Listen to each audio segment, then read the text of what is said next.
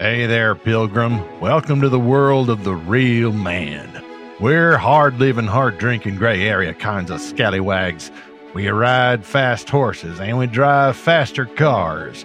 We got 11 girlfriends and one on the side. Sometimes we even shoot folks with guns and abandon our families, and we never cry. We never get diseases, and we don't ask folks nicely for nothing. You want to know why? Ding! It's because we're real men. And now, inspired by Nancy R. Pearcey's book, The Toxic War on Masculinity, we shall compare this notion of the real man with the good men in fantastical stories, and especially the best hero of all.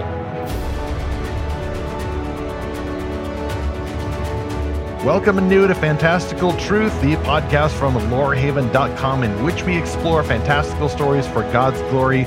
Usually we're a duo, but today we're a solo, and this is episode 179, How Can Great Stories Show Real Men versus Good Men?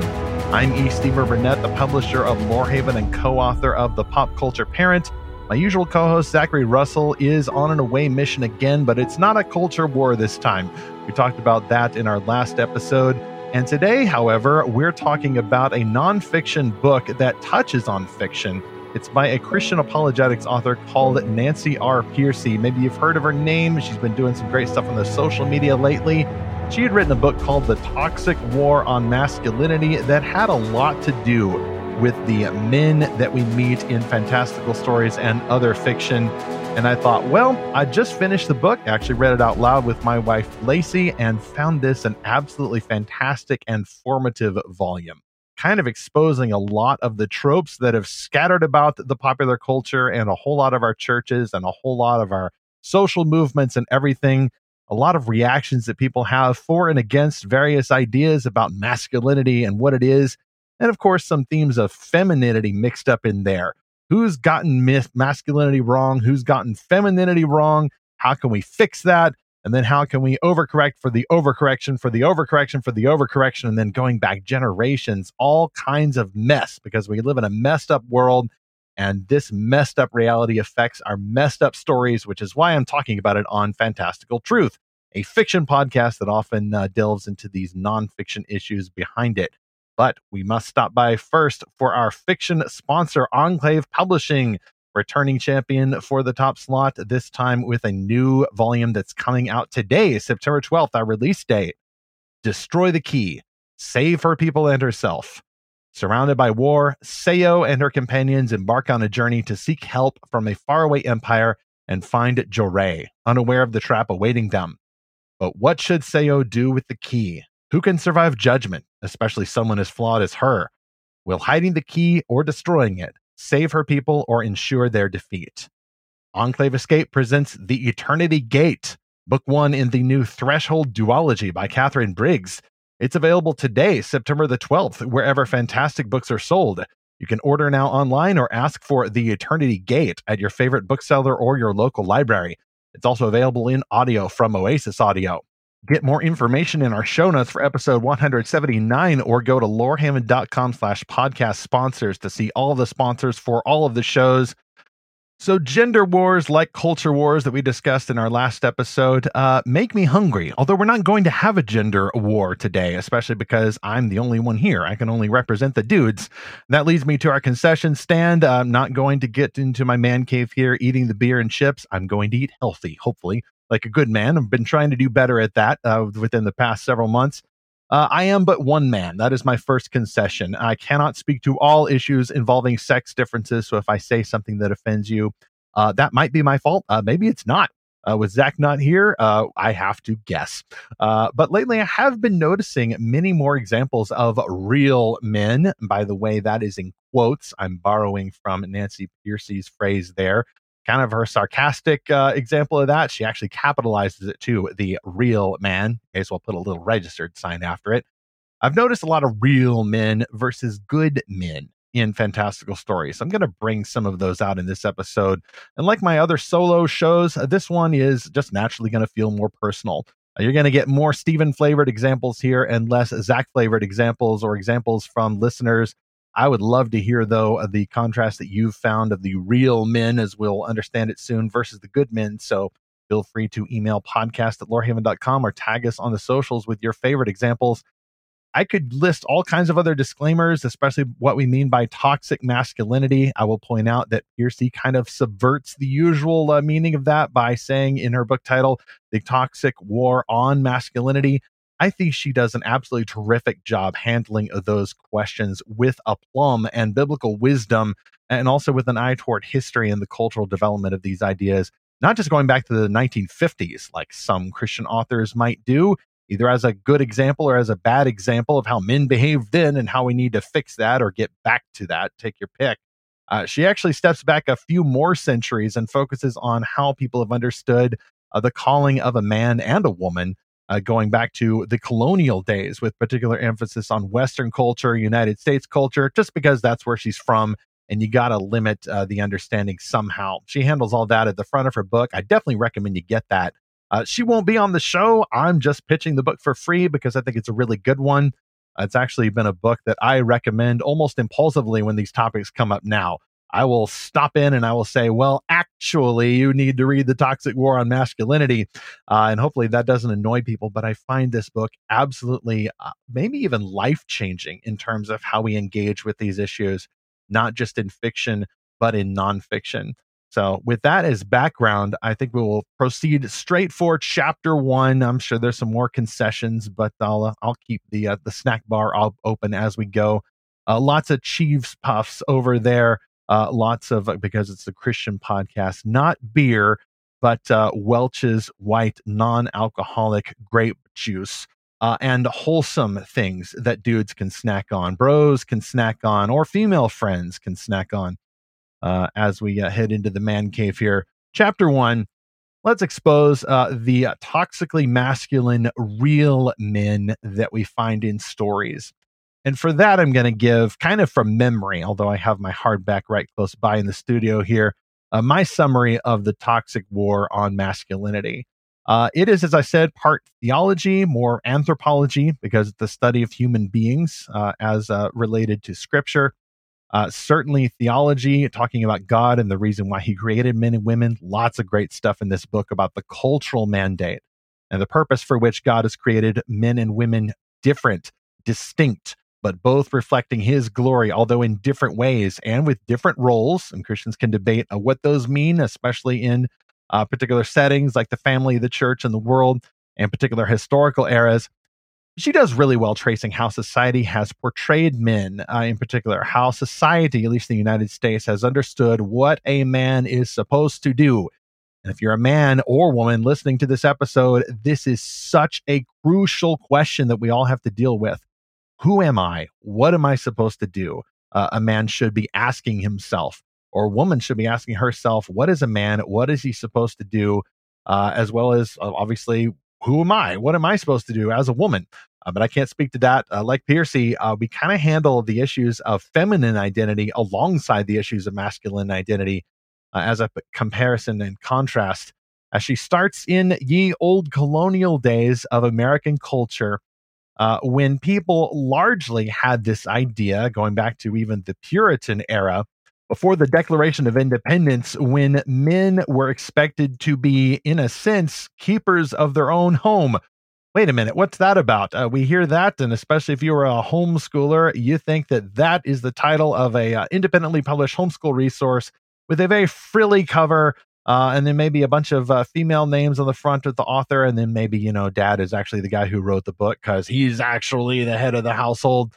But keepers of their home. This is the idea that husbands, fathers, dare I say even patriarchs, back then in ye old colonial era, managed their households along with their wives. And there was this whole homestead type idea. And Pearcey's not saying this is the biblical idea, but it might be a little bit closer to the ideal where husbands and wives are running a business from their home. They're engaging in trade. They're hiring servants for the in-house shop. They're training their kids, because of course they had a lot of kids, to maybe take over the family business someday. And maybe they have a renter or two and some people stopping by in the town that might help out with an apprenticeship here or there. Kind of a fun idea there. You can kind of use your imagination going through this chapter and this idea though, that husbands and wives were keepers at home, but also workers. There wasn't this idea that did develop later on of expecting the husband to leave the home and go out in the world and the wife to stay behind and do the cooking and cleaning and most of the child rearing. That came about later, after we went through some intervening stages as Pearcey traces the history.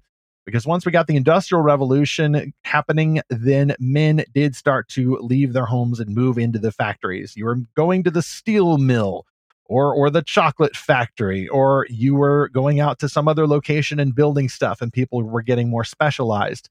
This often separated men in the world from their families at home. So this idea began to develop that husbands, fathers need to go out in the world, into the real world as real men, helping forge the fires of industry, as Saruman might say in the movies, while the wife stayed home and raised the kids. And the husband would come home and he would touch base with his family and still kind of run the place, but mostly be away from the place. Really cutting this story short here, people began to think, as Pearcey traces it, that this meant that women were more spiritual than men. After all, they were in the domestic world, which was nice and soft and pretty and safe and spiritual. And the men were out doing the hard work, tilling the earth, running the coal mines, all of that extremely manly, strong stuff. This cultural expectation began to set in that women were the soft spiritual types and men were the crass, gross, dirty types doing the dirty work out there, not nearly spiritual as the wives. From there, there's a host of overcorrections. There's this idea developing that women are now supposed to tame the men. They're supposed to domesticate them. And there's some legit terrible history happening where husbands are going out, they're getting drunk, they're stopping by the tavern, which is kind of this imposter for a local church. You still got men running the churches, but they're wondering, what in the world are we going to do? It's mostly women around here now, and the men are going out and getting drunk. Then you had historical movements like prohibition and women's rights and all of that stuff. Lots of fascinating historical stuff, but it's not the Historical Truth podcast. It's a Fantastical Truth podcast. So I am definitely summing up. But fantastical stories got their start with one extremely interesting cultural development right around the turn of the century. For example, those who keep track of vintage science fiction and some of the older, one might even say geek classics, fantastical classics from the early 20th century, if you had to guess, from what genre did the science fiction genre arise, at least in the United States? Yeah, you had some original sci-fi by H.G. Wells, Jules Verne, and folks like that. But the father, one might say, of the modern fantasy genre in the US was Edgar Rice Burroughs. And Edgar Rice Burroughs was coming out of a tradition started by the Western genre. I didn't know this until I read the book, or if I had known it, I forgot. But Pearcey actually talks about going to a yard sale and picking up a copy of the first Western ever written, and it was called The Virginian, released in 1902. And it's fascinating how she describes the plot that she says, quote, laid out the pattern that would be followed by all other Westerns, end quote. This is a pattern that's kind of informed by a lot of the clashing traditions and overcorrections for the gender wars and the expectations going on there in the late 19th and early 20th century. There's this idea then that, no, we're sick and tired of this whole idea that women are supposed to tame the rough men. We men, we're sick and tired of that, people would say. Maybe men ought to be wild. They ought to be barbarians. They ought to be, some guy in a loincloth swinging around in the jungle who is a beast at heart. And yes, just when I was asking about, hey, what about Tarzan? Pearcey does get to that, and I'll get to that in a moment. First, we had the Western genre, though, and at least some of these ideas, the more negative side of it, is this notion that the heroes are going to be loners and gunmen and cowboys and outlaws or lawmen. Either way, rough and tumble folks who never aim to miss and are out there in the prairie living the wild loner life. They're not settling down like those more weak characters, the side characters like the farmers or the ranch hands or the settlers, the fathers, or the leaders, the guy who runs the general store. Like that guy, he's never the cool guy. The cool guy is not the guy who stays in town and builds a store and tries to earn an honest living. That guy is at best the victim who needs to be saved by the loner who rides into town and gets appointed sheriff. And then he goes out and he really cleans up the place. Then he rides off into the sunset while the harmonica plays and some little kid is saying, "Shane, come back." Nancy Pearcey goes into some of those stories. You may have seen some of those movies. A lot of them got turned into movies, but they were books first. And of course, a lot of those stories are not fantastical, but they heavily influenced fantastical tales. The idea of Star Trek, for example, started off as a pitch for a wagon train in space. I think Wagon Train was an actual show. The tropes of the Westerns got adapted after the space age began in the 40s with all the nuclear testing and the UFO rumors and all the cool technologies being built out in the desert Oppenheimer style. Westerns faded away and the space age is here. Even Toy Story 2 kind of addresses that with the idea that Sputnik goes up, the Russian satellite, and then suddenly children didn't want to play with cowboy toys. They wanted to play with space toys. And yet there's still these archetypes. The Western hero becomes the space hero. And then you also have folks like Tarzan swinging around in the jungle. Pearcey describes this, maybe one of the clearest examples of the whole men are supposed to be wild at heart in the person of Tarzan, who, of course, informed a lot of other heroes that we get. Even some of the superheroes were informed by some of the Edgar Rice Burroughs heroes, like John Carter of Mars or Tarzan of the Apes. This wild beast at heart idea, I think, even continues today with some superheroes. Just two Marvel heroes, for example, that come to mind are Wolverine and Deadpool. These guys probably exemplify the idea of a real man. You know, he's not a bad guy. Like, okay, Deadpool may be like an anti-hero, and Wolverine is kind of an anti-hero, but they will kill you. They don't have a no-kill rule like some of the other heroes that people like. They will get all stabby. And they'll cuss and they will drink. These heroes don't settle down. They're more like the old West loner hero. Wolverine will get out his claws and he will be a real man. The kind of lampooned figure that I had at the top of the show. I'm not actually as familiar with Deadpool because that's just not my fandom. But I see the archetype and I do see, frankly, the types of folks who are huge Deadpool fans. They seem to really resonate with these characters because they feel that this is a rough guy, a guy who isn't afraid to get dirt under his long adamantium fingernails. This is the guy who is going to make right, even if he has to break things or break the law in order to do it. And some of these images are still around, and frankly, they're not my favorite characters. I think they're better than this idea we may have in the back of our minds that are haunting us, especially for dudes. These characters may be better than a weak man or a passive man, maybe the type of person who we don't want to become or the type of person that we remember from the church back home or the family back home. But at best, I would say that these characters are good as a middle stage. I would not want to grow up to be like Wolverine. In fact, a lot of these characters are actually sold as tragic figures. They're often surrounded by people who behave more like good men. Who are disciplined and who are not struggling with their anger issues or who are not constantly cracking wise all the time in order to cover up their pain. The story itself may actually be on your side in communicating the idea that the real man must eventually grow up. It's not good to be a weak man or a non-man if you are made to be a man, but a real man is a middle stage. You're eventually meant to go somewhere else. You are meant eventually to become a good man. And I actually find some hints of this even in the aforementioned Star Trek, the original series. I was trying to think about Starfleet captains and whether they count as the real man or a good man. And I think one character who falls right in between, but who arguably moves from one to the other, especially in the original series, he may kind of swing back and forth based on who's writing the episode, but is the original Captain James T. Kirk, played by William Shatner. People like to make fun of him, but the more you watch Captain Kirk, especially in the best original series episodes or in the best of the original 6 movies, I really like Captain Kirk.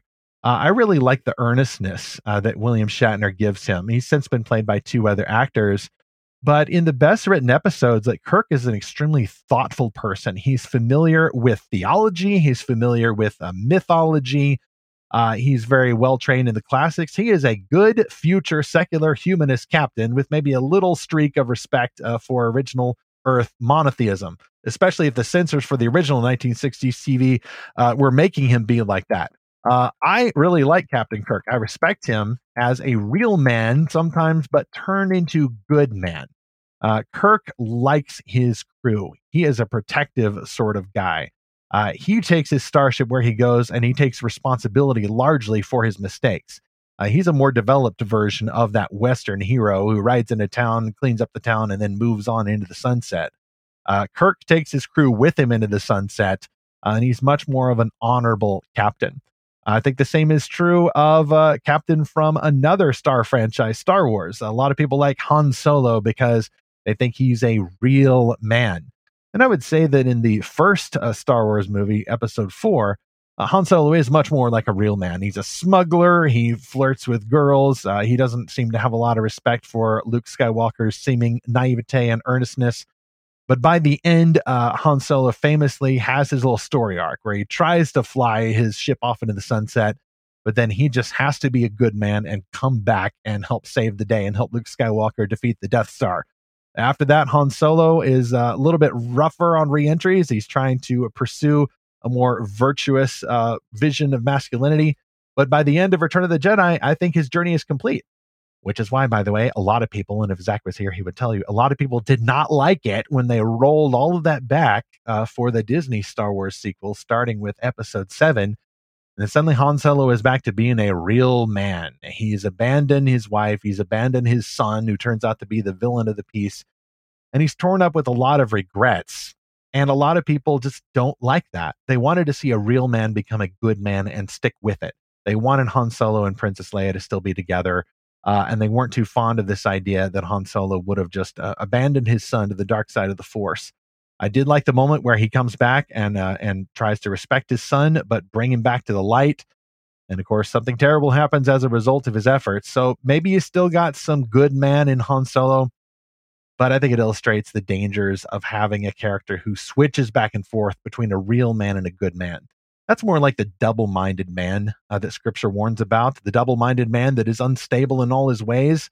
We don't mind a male character, a hero or anti-hero being unstable if we have hope that someday he might be more stable and become good.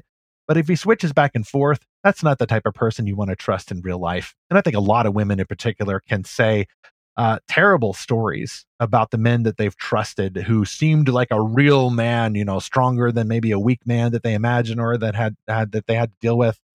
But they ended up being double-minded or worse, abusive, like violent, or just the type of person who abandons you, who thinks he's got to be a loner and can't get out of the habit. So he rides off into the sunset and leaves you in the town to manage the ranch all by yourself. Not great, not cool, not godly. Not a good man, and not even an actual real man. He's a fake, quote, real, end quote, man. We do not support that sort of thing on Fantastical Truth. We believe that people ought to discern these stories, rejecting the idols that are in them, including the idol of the real man, and yet also look for the common grace that is in other stories, such as pictures of a good man that reflects real-world good men, and ultimately the truest, best man, Jesus Christ. Which leads me to our second sponsor, once again, The Pop Culture Parent. That's my book, along with Ted Turneau and Jared Moore. It's a nonfiction book about fiction that helps you, as the parent, train your kids to explore popular culture for the glory of God, not just as entertainment, not just as distraction or moral edification. You turn on the TV, you plunk them down, and you hope the thing is family-friendly enough to not cause a lot of trouble later. Popular culture is not just a distraction, it is a gift of God. He's given us the ability to make these stories for his glory and for our good. And so we can't avoid popular culture, nor should we want to. Instead, we need to train our kids as disciple makers to engage these stories, to find their idols, to blow them up, to compare them with Jesus and how Jesus answers the truest and best longings of the story, and to find the good stuff in the story. Not just no bad words, but good stuff, like pictures of good men who uphold virtue and who outgrow the whole real man stereotype. All that is in The Pop Culture Parent, the resource that was published by New Growth Press a few years ago. You can get our links in the show notes for this episode 179, or go to lorehaven.com/podcast sponsors. All right, moving to chapter 2. This is the fun part because I don't like talking about men who have issues. I'm sure you don't like to hear about those either. You've probably had experience with those types of men, or maybe at some point you have been that kind of man. If you're struggling with being a fake, real man or trying to figure out who you are meant to be as a man, I find a lot of hope in this chapter 2. Explore our stories, biblically virtuous, good men. And I think the top example there, obviously, not just because it's a Christian podcast, but because we do believe this for real, the first and best good man is Jesus Christ. Absolute top example, the best man ever. He also happens to be God, both fully God and fully man at the same time. That's biblical orthodoxy. And that's not just something that we believe because the Bible says so, but because it is true. We believe that the good man really does exist. He is out there. All the problems that a man has, even when he's trying to be a good man, Jesus just easily sidesteps. Of course, there is that whole pivotal truth that he died for the sins of all who believe in him and resurrects to new life. But there's also that truth that he led a perfectly righteous life. He never committed any single sin, not for any reason. He was never abusive, never had an inappropriate, harsh word, was respectful to women, helped train other men to be men, and not just his apostles, but maybe other men that we don't even meet in the Gospels. Jesus was perfect in every detail. He was compassionate. He was righteous. He had that perfect balance of truth and grace. When he needed to be firm, he was firm. When he needed to be peaceful and understanding, he was that too. He never hit anyone. He never did anything wrong. I think that is just absolutely mind-blowing, and we could just stay there and talk about and speculate about how Jesus' goodness would have manifested in everyday life. I think, of course, The Chosen does a pretty good job with that, which is very difficult to pull off because any even good man now is going to have flaws.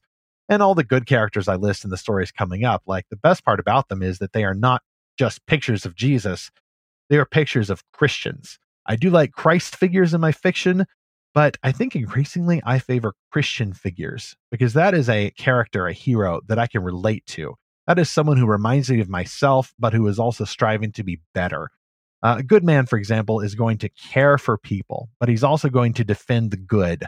I was kind of inspired by our last discussion, Zach and me, about culture wars and whether Christians ought to just make stories in order to own the libs. We talked about that in episode 178 of this podcast. Definitely required listening to go back there. And this topic kind of flows from that one. A good man is going to be a good warrior when necessary, but he's not going to be a mercenary.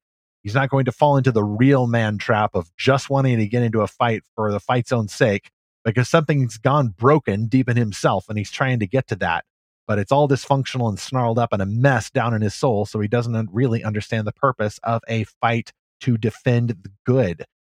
I think that many superhero characters do exemplify this. And of course, there's a lot of hot takes, and superheroes are kind of falling out of favor, at least in the box office now.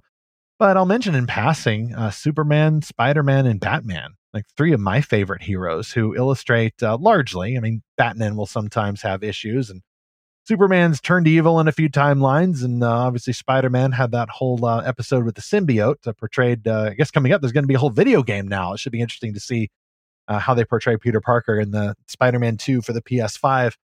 That should be interesting. By the way, I'm putting that on my Christmas list. But altogether, though, the original versions of these heroes are Christian figures, and sometimes even Christ figures. You know, they'll die to save the city every once in a while, and it's all very sad and glorious, and Christ exalting even by accident.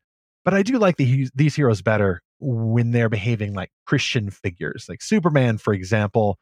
He's at his best, not when he's being portrayed as this perfect alien, distant man being who always smiles and always gets the cat out of the tree.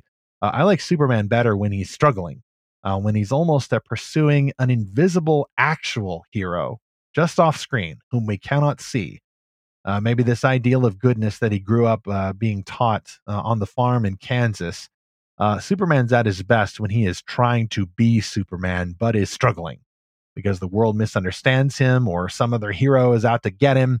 Like, I love those stories the best because now you have not nerfed reality. You are showing a good man hero in a world that is often not so good, who now has to fight harder for his virtue, who has to fight to be the symbol of hope and also inspire others. I think the same is true. I mentioned Captain Kirk earlier. Captain Kirk is like this a lot. He's trying to pursue the ideal of the Starfleet captain or admiral or whatever, You don't always see like the manual or whatever inspiration that Kirk is following. It's often hidden off screen. The same is true for other Starfleet captains that I really enjoy. Captain Picard, of course, Commander turned Captain Sisko from DS9, Captain Jonathan Archer from the Star Trek Enterprise prequel series, or Captain Christopher Pike from the other Star Trek prequel series. He's my new favorite, not just because he has the hair of a real man and a good man all at once, but I do stand Captain Pike from Strange New Worlds because he's just written very well as a good, upstanding Starfleet captain. He will take risks every once in a while, but there is something awesome about his nondescript basicness. He's just a good, solid, basic, but also extremely interesting Starfleet captain. And the way that they have portrayed him in Strange New Worlds actually puts a twist on the canon ending for Captain Pike that we learned about in Star Trek, the original series.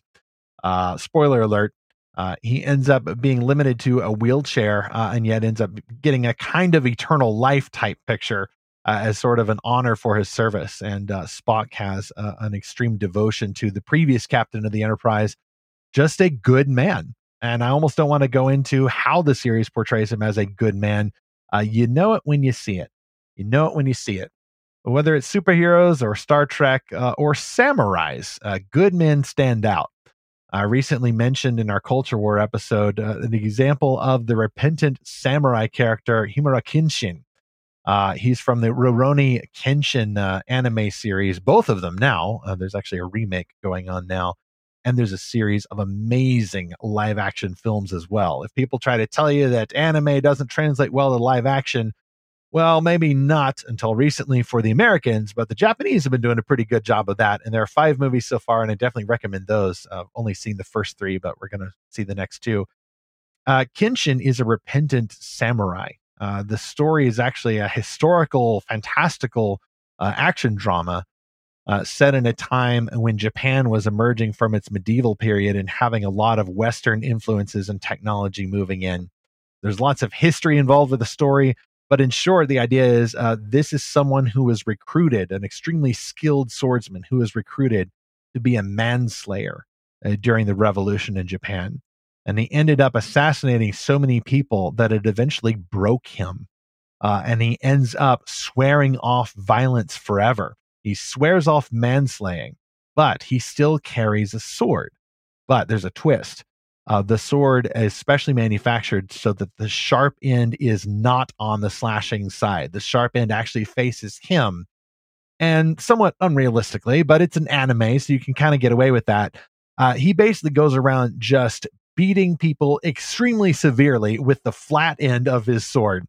In order to just kind of knock them out, or perhaps break every bone in the evil swordsman hand, so he can never kill people with his own evil sword ever again.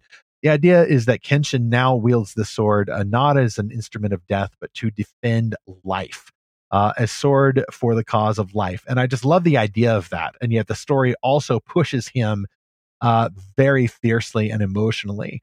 If the tougher villains are coming against him who want to coax him back into his life of bloodlust and manslaying, then the drama gets even more intense. And you wonder just exactly how far is he going to go to defend his new ideals and to defend the people he loves instead of falling back into that old life of manslaying. I mentioned earlier live action anime or anime turned into live action. And this is where I get to talk about One Piece. That's the live action series that just arrived on Netflix. And yes, faithful listeners will know that I had sworn off Netflix in the past with basically a boycott complex. Well, One Piece tempted me back because if they were going to get it right, if Netflix was going to do something good and not make it all agenda laden and such, then I wanted to reward that. And what do you know? The thing actually worked. This, if you're not familiar with it, is basically a story set in a fantasy world where superpowered pirates reign over the seas. And there was this one pirate who was executed by the Marines, who are the One World military of the One World government. There's this one pirate named Gold Roger, who just before he died, dared all the people watching to take to the seas and find his lost treasure, the One Piece. and whoever finds it first gets to be king of the pirates. And so brave men all set out on the seas in order to round up their crews and discover this fabulous treasure.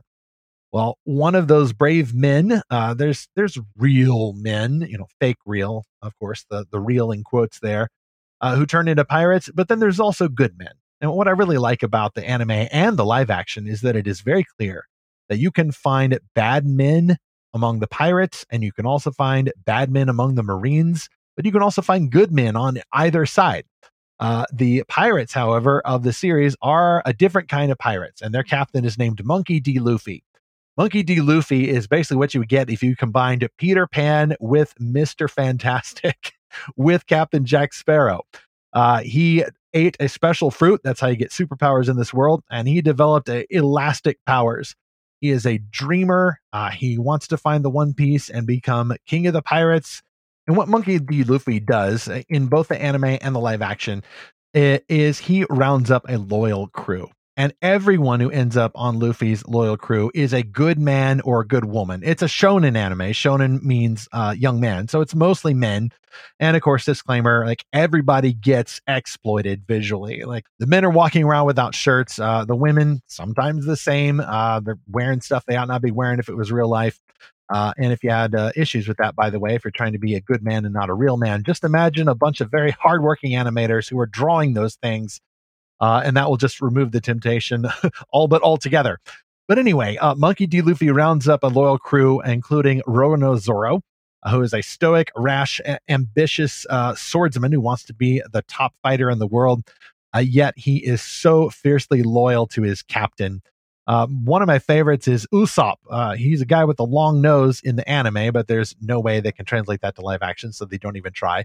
Usopp is a teller of tall tales from a village who gets recruited because despite him being basically a coward who makes up all his exploits, like, he actually really does want to be a good man, not just a real man who pretends. And his goal is to become a brave warrior of the sea. And you see him come up with all of these inventive ways to be a warrior and all of these performative methods of fighting people and just kind of scaring them and doing a lot of wild theatrics instead of actually attacking them with brute force. Usopp is a lot of fun. We recently got all the action figures for all of the Straw Hat crew. That's the crew of these pirates, the Straw Hat Pirates. And Usopp was the first one that we got because really, technically, I guess he's my favorite. And then the last one is Sanji. Sanji is interesting because he's kind of that hybrid character in the manga and the anime. Sanji is kind of a pervert in the anime, but they insist on having it both ways. Sanji's a pervert who just loves him some girls, but then he's also the chivalrous knight who will never hit a woman and who also wants to defend the girls. This is where you realize this is a cartoon. This type of person does not exist in reality. This is a paradoxical human. Just as you would never get this amazing chef who's also a kickboxing champion who eventually levels up and develops the ability to kick so magically that he can actually kick against the air and effectively fly. Like, this is a fantastical personality that cannot exist. But insofar as the live action is concerned, yes, Sanji is kind of flirtatious, but they definitely decrease his wandering eye, shall we say, a bit. And increase the more stylistic way in which he flirts with people. And they're going to make him a little bit more of a noble version while still being the same character. So that's the first 4 male members of the Straw Hat crew. There are others that we could talk about, but it's not the Anime Truth podcast. It's a Fantastical Truth podcast. I just wanted to point out that this was another way that I was inspired by stories that showcase good men. Men who largely do respect women, who have ambitions to be pirate king or a brave warrior or the top swordsman, or who would want to discover the one ocean hidden out there somewhere in the world where you can find all the ingredients to make all of the best recipes. That's Sanji's goal. You get the men characters here who are ambitious, but who also show compassion, who fight for reasons beyond the simple fight itself. They're not like the stereotype that I talked about at the top of the show. They're not going out picking fights. They're not going out there to be bad pirates, to pillage for its own sake. They're not interested in the fast cars or the fast vehicles just because they somehow equate speed with masculinity. All of those things they believe are means for other ends, means for virtue. In One Piece, whether it's the anime or the live action, they get this right. There's this idea, of course, it's commonly shown in anime, that you ought to give up everything to become the best or to pursue your dream. Definitely a streak of radical individualism here, and yet One Piece subverts that over and over.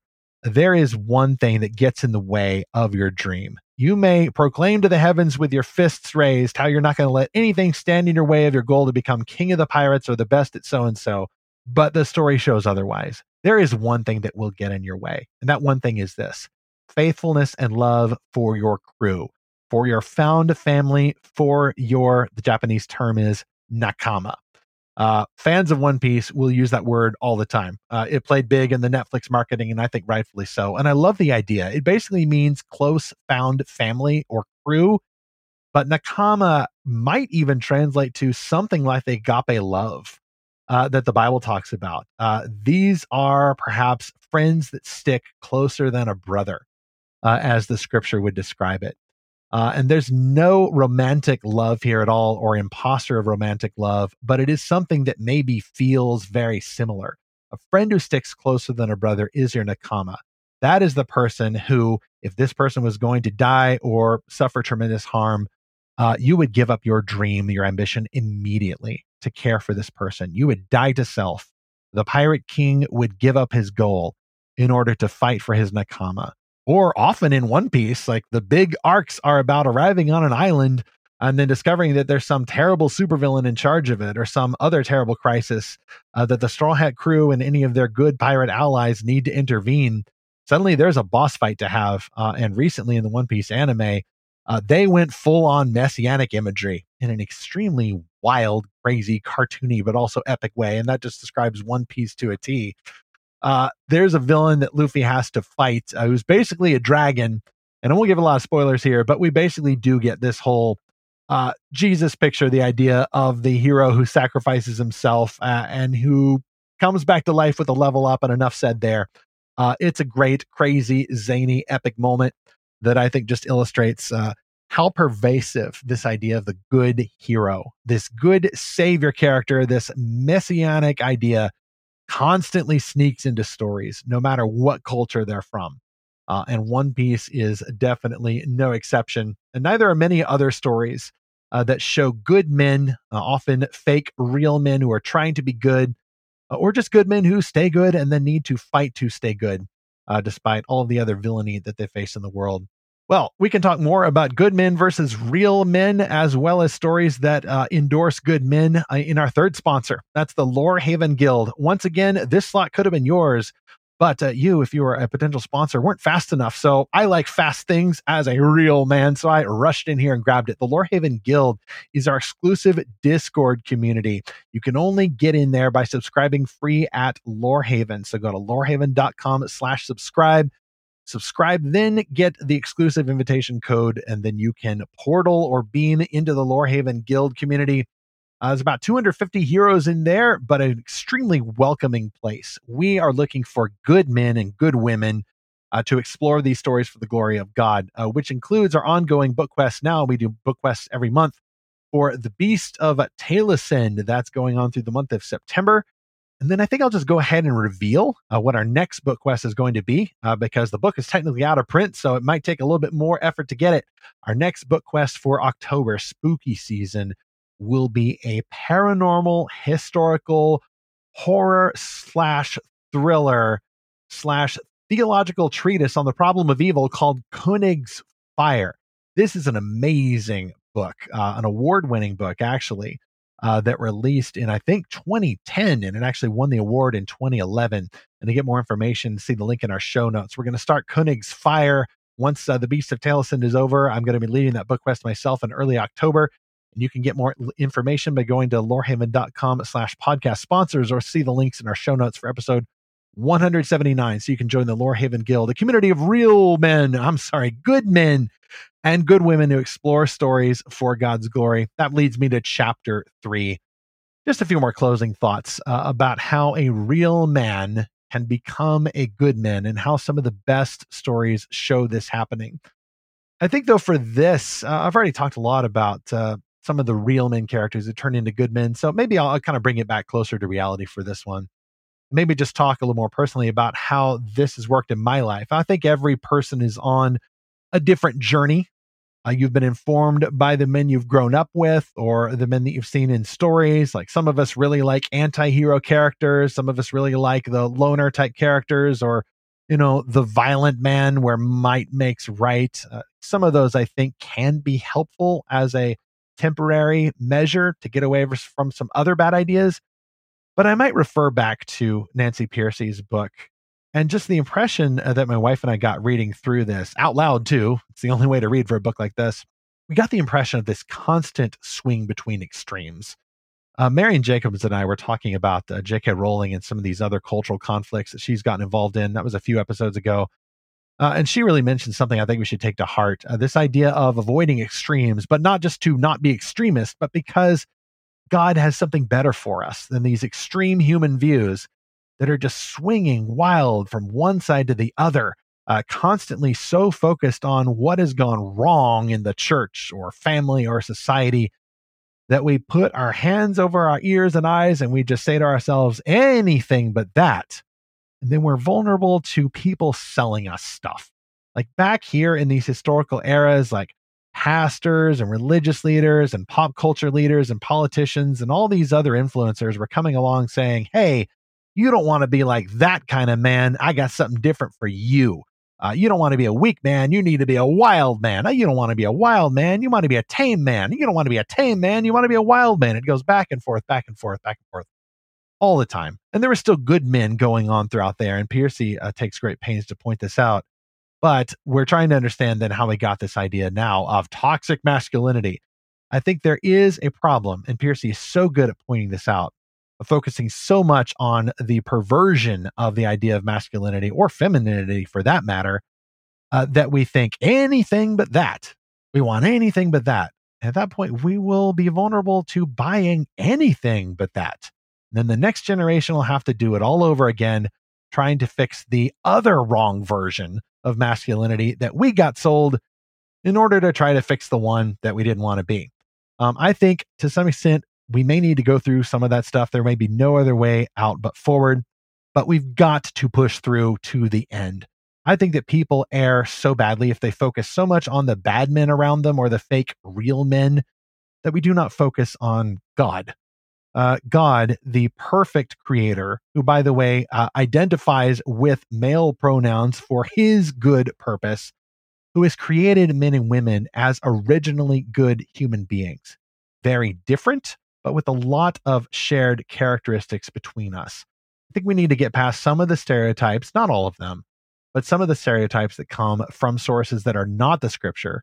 We need to stop confusing the two, the cultural influences that we've grown up with or that we don't want to be like at all ever, and just go back then to the scripture and focus first on God, the Father, the creator who created us originally good, who does use the term Father, capital F, for himself, knowing, by the way, that some people would have some real post-traumatic issues with that, and yet he defines himself that way.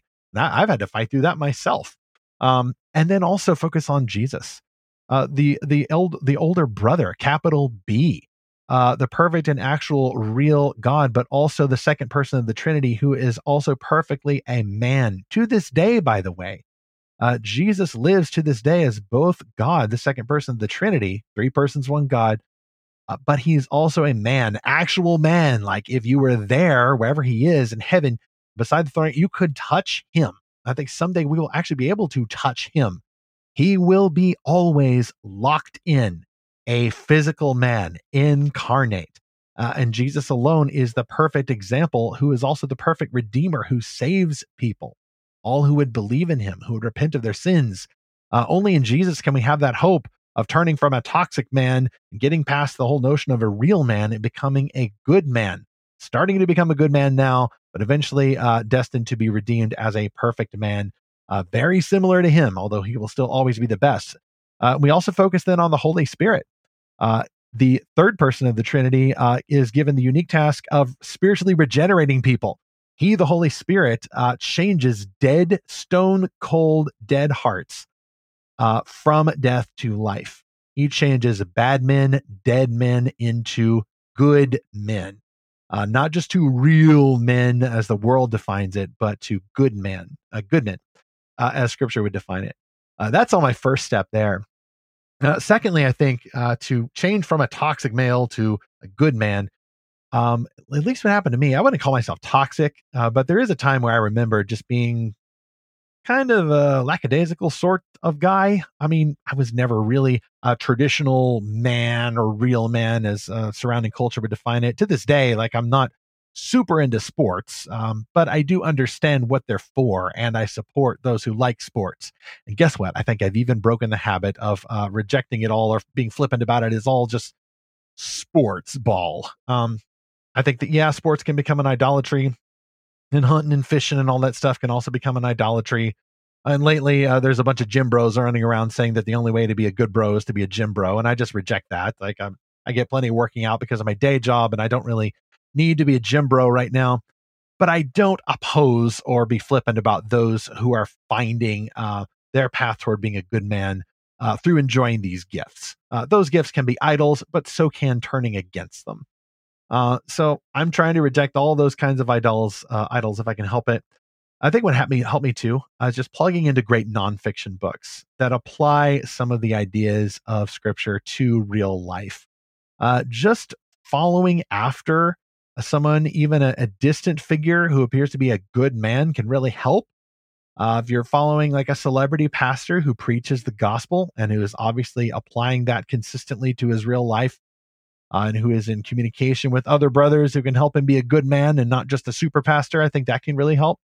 But it especially helps to plug into a local church. Don't just sit around listening to podcasts about good men or even reading books about good men. You got to see it in real life. There's just nothing like seeing this in real life. Recently, my wife and I have we've been members in a local church in our area for quite some time. This local church, just in the last spring, merged with another church. We had the pastor, they had the building. So it was a good match. And so far, it's working out really well. But what I found really interesting is that one thing that our smaller local church did not have as much of is older men, like grandpa type guys, more mature men, like retirees and folks who may appear on the prayer list a lot because they have a lot of health issues. But spiritually, they tend to be pretty advanced in life. And I just felt such a refreshment of spirit joining into this church where there's older brothers there, spiritual older brothers, who maybe don't have quite the background that I have. You know, they may not listen to this podcast, in which case they won't hear all the great compliments I'm giving them behind their backs. But they may not read the kinds of books I have. They're not going to watch a live action anime on Netflix. You know, they may be familiar with Star Wars, but they can't name all the Starfleet captains. That's okay. That's okay. Like, these are aged saints who have gotten to a place that hopefully I will eventually be, and they are donating their time and resources to the church. And I just find it extremely refreshing to be around them. And I think that just can't be beat, even if they're kind of boring, or so it may seem. Dudes, brothers, I think you should join a local church and hang out with the old guys. So long as they're not weird or have inherited too many of these real man stereotypes, if they are good men, then there just is nothing to beat hanging around with these kinds of brothers. You may also find wisdom in books, as I mentioned, these common sense books by Christian pastors and leaders. But I think a lot of brothers now, Christian brothers, are also finding some wisdom in secular men's books. There's this whole kind of renaissance going on with people trying to be not just a real man, but a good man. A lot of people will confuse the two, but I think that the discerning reader can find some wisdom in books and podcasts and such by men who maybe even like mythology and archetypes and philosophy and things like that, but who are maybe not far from the kingdom of God, and hopefully will just take that next step and realize that the mythology points to the real good man, the Savior Jesus Christ, and they will finally follow where that mythology was always going. So go further, though. If you're tapping into that area, I think it's wise to go further than some of these good men who are doing podcasts, but who are not necessarily Christians. Fourth, something that helped me a lot when I was single, pursue calling.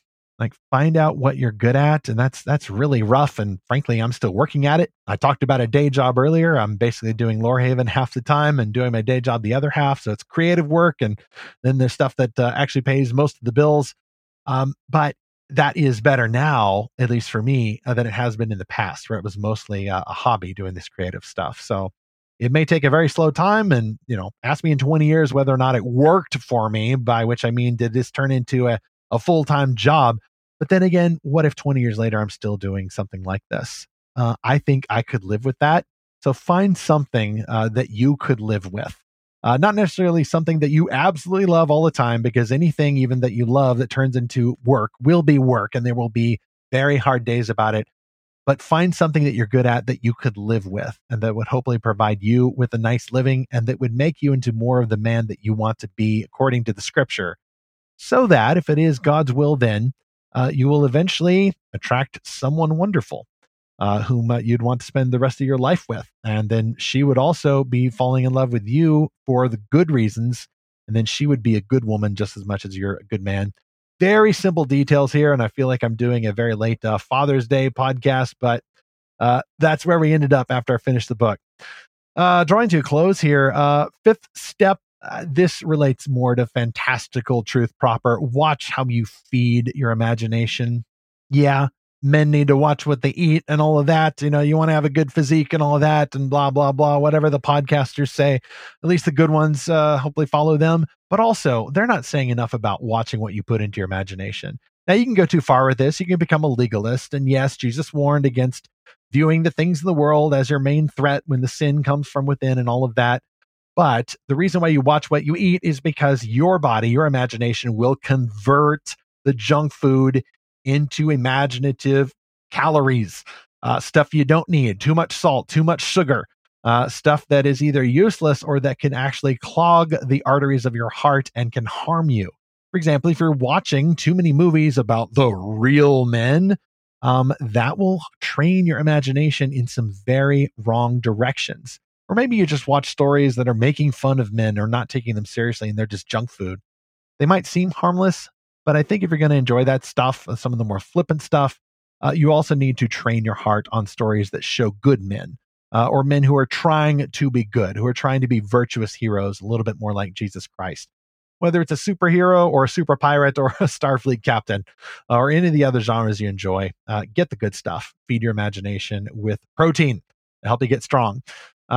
6, always guard against the real man stereotypes. This is kind of related, but I'm thinking specifically not so much about the fantastical stories, but about the people who are trying to sell you the real man. Like even some of the podcasters and the authors and the influencers, like some of them are not trying to help you be a good man more like Jesus. They're trying to sell you this old notion of the real man as someone who exists just to get as many girlfriends as possible and drive fast cars and do hard drinking and then somehow ride off happy into the sunset. Yeah, it doesn't work. The thing deconstructs itself. And if you're going to feed your imagination with the good stuff, then watch out for the guys, whether they're politicians or social media influencers or podcasters or anybody who's selling you a fake version of the real man. Maybe it's just me getting older, but I find that I personally despise that kind of stuff as at best useless and at worst almost a satanic parody of what a man is supposed to be. Satan does not like men or women, but it seems, maybe just because I'm a man and this is what I notice, but it seems that he is these days uniquely attacking the image of man. Man, the first sex that God did create. I believe he created Adam and Eve on the same day, day 6.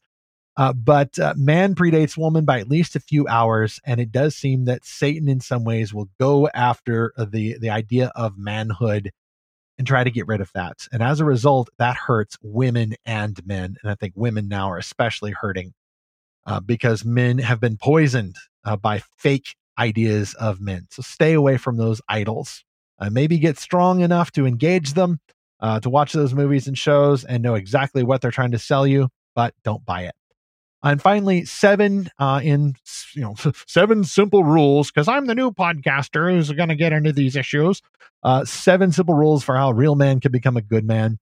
always pursue what one ancient church confession holds is the chief end of man.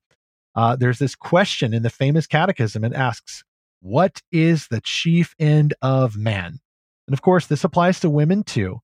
But I like it for the sake of an audience of bros. I like it that says, what is the chief end of man? Answer: man's chief end is to glorify God and enjoy him forever. If you're a man and you want to know what your job is, what your chief end is, your purpose in life, the answer to the ultimate question of your life, your universe, and your everything, what is that answer? Your chief end is to glorify God and enjoy him forever. That's it. It is so simple yet so complex. There's so much wrapped into that little, seemingly simple answer, and it's fleshed out in the Holy Word of God. Glorify God, that means your job, your prime directive, is to be a worshiper. You are meant to be a reflection of God on his earth. You're meant to be a king. Some of the memes, actually, bros are calling each other kings, and someone does something good or real, and a bunch of other brothers will arrive in the comment sections and they'll say, hey, you're an absolute king move. Well, there's an idle version of that. Jesus is the only capital K king. Even Kanye West, when he was almost behaving himself, knew that. But you are meant to be a lowercase k king. If you believe in Jesus, then you will reign as a lowercase k king, under him the uppercase K king, in the future new heavens and new earth. That means that you are made to glorify him and enjoy him forever. Yes, you're made for happiness. You're made for flourishing. You are made for a good life. All of God's people are made for a good life of absolute fulfillment and finding their purpose, no longer being lost in all of these imposter versions of men or women, but chasing after the real man, the God man, Jesus Christ. Reigning champion right now of the universe. And then someday we're actually going to see him reigning as he is now. That's the hope, I think, that helps expose the nonsense that we get from the real men we find in the real world and in stories. But it also helps us explore the biblically virtuous good men that we find. First, obviously, in the Bible, in the person of Jesus Christ, but also in Old and New Testament heroes, and also in the good men that we meet around us and in the best stories that we can find. And that is also the eternal hope that motivates the change. The reason that we can, if we have been chasing after the real man idea, we can get rid of that. We can expose that for the idol it is, and then we in Christ can become good men, God worshipers who look forward to reigning on the earth and who serve people, other men, of course, but also serve the women around us, loving them as sisters, not as conquests, avoiding all of that nonsense and glorifying God forever. All right, good men and good women go on missions together for the glory of God, which leads me to our mission update at Lorehaven. You can look for a new article this week from Tisha Messing, who's a homeschool mom who is raising some godly men in her house and also a godly daughter. And she has written an article that we're releasing this Thursday after release date called How to Help Your Teens Engage Dystopian Tales. You can find real men and good men in dystopian governments, and that may be something you have to train for sooner rather than later. Where are the best stories? Where are the great meanings in those? What is going on in the dystopian genre? This article will touch on some of those questions.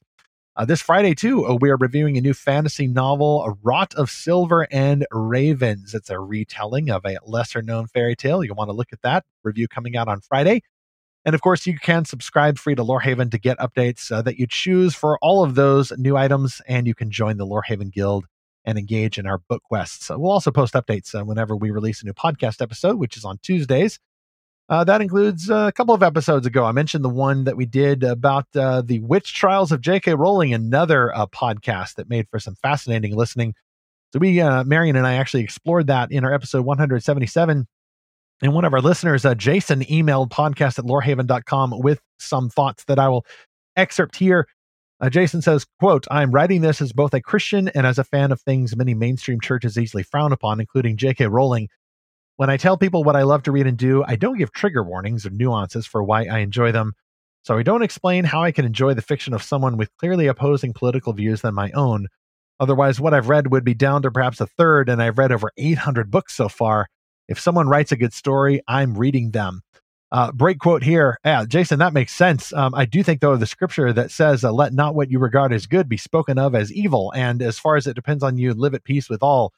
You yourself, of course, know your church better, or the people around you. Is this going to be a good faith discussion, or are they just going to look at you like you're doing something bad?